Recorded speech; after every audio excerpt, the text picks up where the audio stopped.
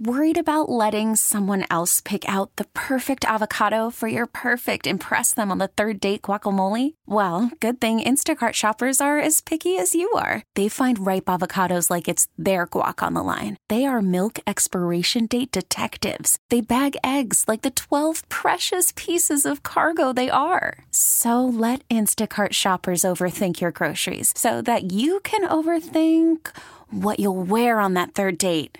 Download the Instacart app to get free delivery on your first 3 orders while supplies last. Minimum $10 per order. Additional terms apply. This is Cordischi and Coit. Call the show at 401-737-1287. Southern New England Sports Original, 103.7 WEEI. Welcome back to Cordischi and Coit in Southern New England Sports Original, 103.7 WEEI. Nick Coit, Mark Dondero with you this morning. So I wanted to just touch on sort of a potpourri of things so far. We've talked about the Celtics and the Patriots, but again, it is crossover season, so there's a lot of different places we can go. But I wanted to briefly touch on, first of all, did you watch the World Series at all last night, Mark? Because I thought the ending was great. Adolis Garcia is a dude, man. That dude can swing. I did, and it was everything that I could have hoped for. And I have come to a decision that I think my favorite baseball style is the Cuban style of play. The way the Cubans play the game. Garcia's a Cuban, right? I think he's from Cuba. I believe so, yeah. But it feels like they all just hit the ball so hard. They're always engaged. They're always coming through in the big moments. I want a player like that on the Red Sox. And I'll tell you what else I thought of last night. It was nice to see who was the guy that hit the home run that tied the game in the 9th inning for the Texas Rangers? Hang on. It was a big name, big money signing. Corey Seager. That came through in the biggest moment you could ask for. That was a great lesson for the Boston Red Sox and a reminder that, hey, maybe sometimes paying big for that big name player pays off. And that was great to see. Obviously, a ton of drama. I don't know who I'm rooting for. I kind of like both. And I'm going to just reiterate this point, Nick, because we haven't talked about this. I love this format of Major League Baseball in their postseason. A lot of people have talked down about it, criticized it, the 100-win team getting beaten and they're not in the world. I love it, okay? Baseball, okay, 100 wins, that means nothing to me. Where I would have a problem is if teams that were sub 500 were making the playoffs. That's a no-go for me. All day and night, I'll never accept that. That's not the case here, okay? Yeah. Arizona won 84 games. I don't care about their run differential. 84 games, they made the playoffs. They had to take the long road. They were on the road. They were playing in the playing game, the wild card, whatever it is, and they earned the trip they're making to the World Series. I love this. I don't care that it's not the Dodgers and the Braves. I would have liked to have seen that, or in the NLCS, or the Dodgers, and go pick the Astros or something big that we've been seeing. This is awesome to me. They've gotten hot. This is what baseball is. And just because they don't have the biggest name roster, it's still baseball at its best. When you get a game like last night, that's awesome. 2 teams that haven't won the World Series in forever. I'm in. I love it. I love this format. Pressure is on from the jump in these games. 100 wins all year, who cares? You better win the best of 5 series, and you better do it, you better do it fast. Awesome. I love it.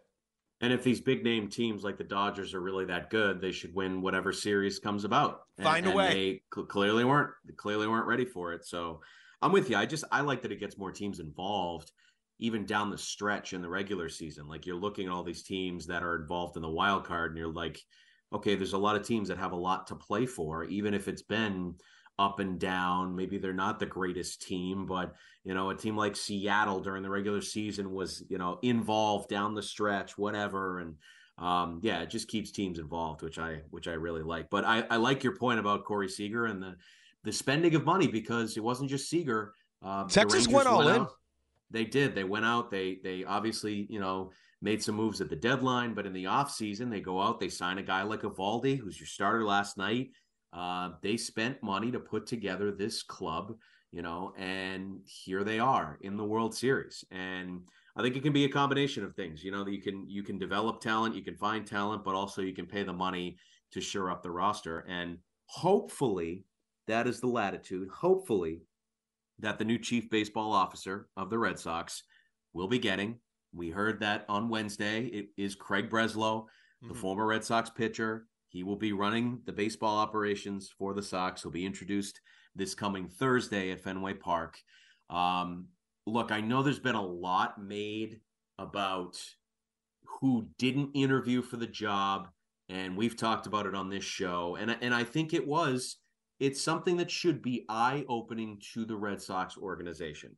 The fact that all these, big name executives, whatever, did not even want to take the interview with the Sox, I think tells you something. You need to look at that and say, okay, well, the way we've been doing business and or the way that we've handled this position, we've talked about how it's just not good job security, number one, because it turns over every 4 years. So why is somebody going to pick up their life, move it to Boston, knowing in 4 years they're probably going to change their mind and go a different direction? And Nick, 2 of those occasions was a season after they had won the World Series. 100, yep, exactly, Joe. It's just not good job security.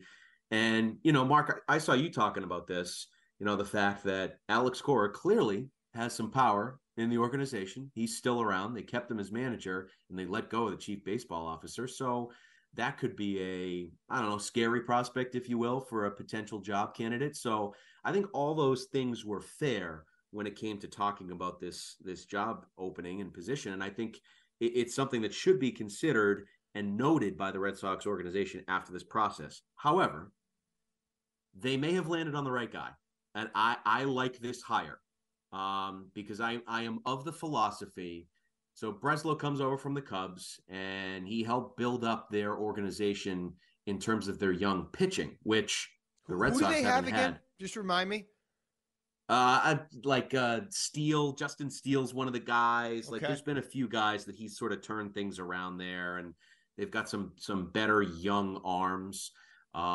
So I think he has the eye for talent there. And look, if he can do that with the Red Sox organization, like, who was the last great pitcher to come through the organization? Probably before Brian Bayo. You'd have to go back to Clay Buchholz. It's been so long since the Red Sox had a top tier pitching prospect that everybody had hyped up.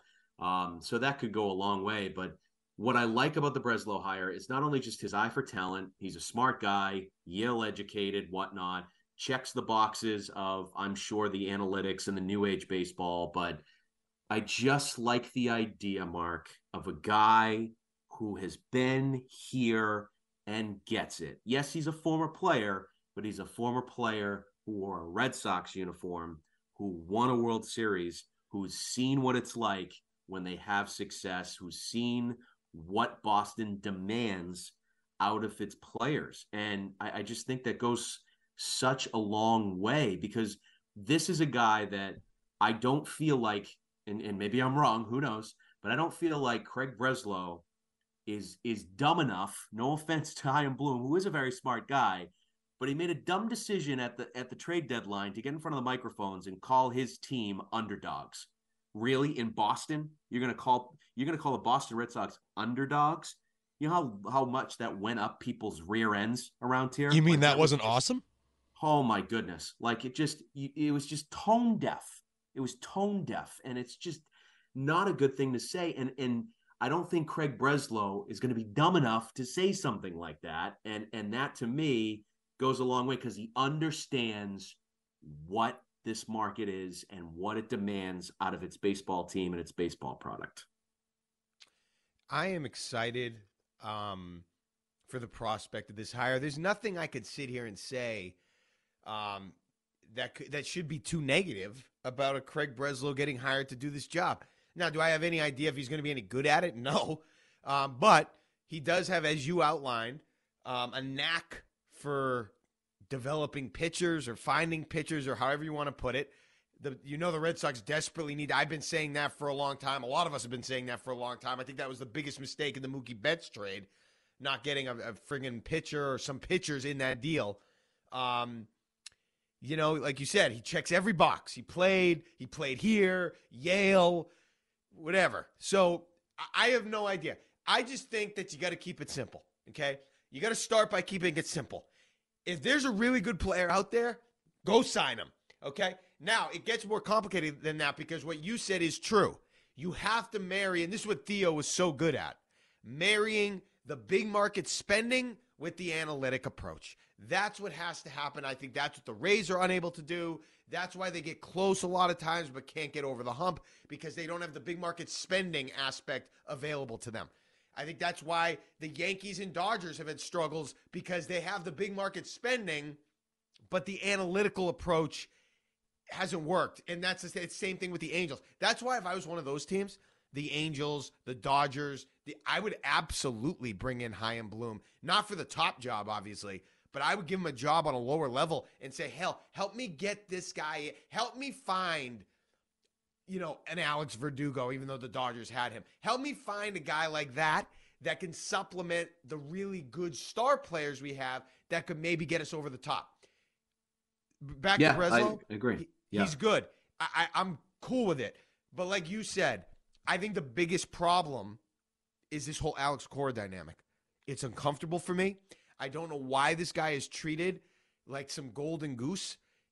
I'm not saying fire him. I don't necessarily want that. I like Alex Cora as a manager by and large, but I think that the baseball ops guy is more important, and I would have prioritized that. And if it meant, hey, we got to get rid of the manager, we get rid of the manager. That's the approach I would have taken, especially based on where you've been the last few years in last place. I know the roster is what it is, but they were pretty good. They were pretty bad in 2019 when they had all those pieces still and they were coming off the World Series. That was a disappointing year with Alex Cora, and then we all know what happened after that with the scandal and the suspension.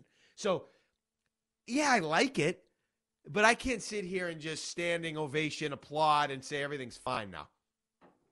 Sure, and we'll see. Time will tell. But I like the boxes that it checks. The boxes. He's got didn't he work directly with Theo also in Chicago? Yeah, Theo's the one that brought him in or elevated him.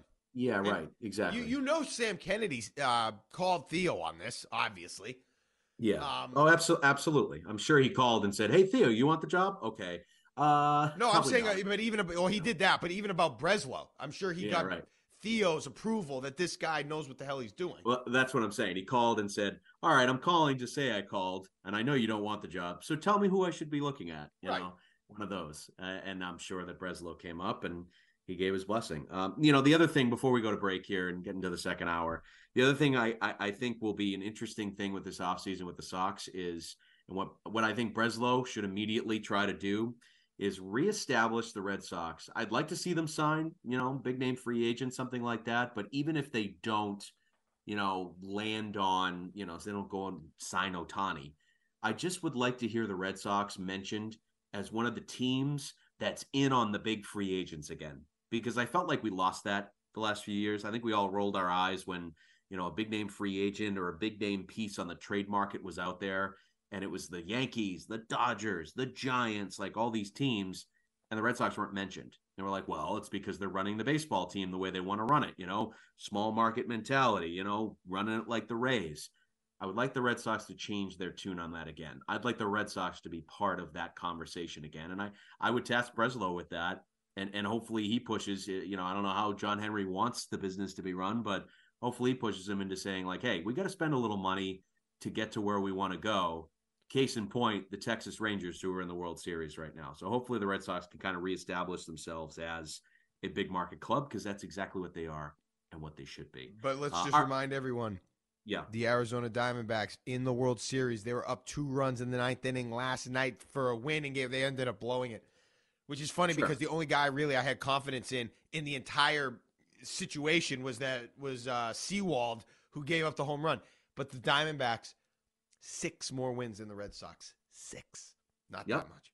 Then everybody was involved in the dance there. Everybody can do it. So it's not too far away if you run things correctly. All right, let's take a break. First hour is in the books. We'll get to the second hour of the show. When we come back, let's get into a little bit of college basketball. I'll get my takes from Did you see Dan Hurley this week? How's he doing? I did. We'll get into that, Mark. Well, we will get into that in the second hour of the show. It is Cordischi and Coit with Dondero and Coit on Southern New England Sports Original 103.7 WEEI. This episode is brought to you by Progressive Insurance. Whether you love true crime or comedy, celebrity interviews or news, you call the shots on what's in your podcast queue. And guess what? Now you can call them on your auto insurance too with the Name Your Price tool from Progressive. It works just the way it sounds. You tell Progressive how much you want to pay for car insurance, and they'll show you coverage options that fit your budget. Get your quote today at Progressive.com to join the over 28 million drivers who trust Progressive. Progressive Casualty Insurance Company and Affiliates. Price and coverage match limited by state law. You could spend the weekend doing the same old whatever, or you could conquer the weekend in the all-new Hyundai Santa Fe. Visit HyundaiUSA.com for more details. Hyundai. There's joy in every journey. It's the most anticipated WNBA season in history. And you know what that means. Court is back in session. Welcome to Queens of the Court, an Odyssey original podcast. I'm your girl, Cheryl Swoops. And I'm Jordan Robinson. All WNBA season long, we'll be bringing you interviews with star athletes, analysis on your favorite teams, and lots of hot takes. Order in the court. Follow and listen to Queens of the Court on the free Odyssey app or wherever you get your podcasts.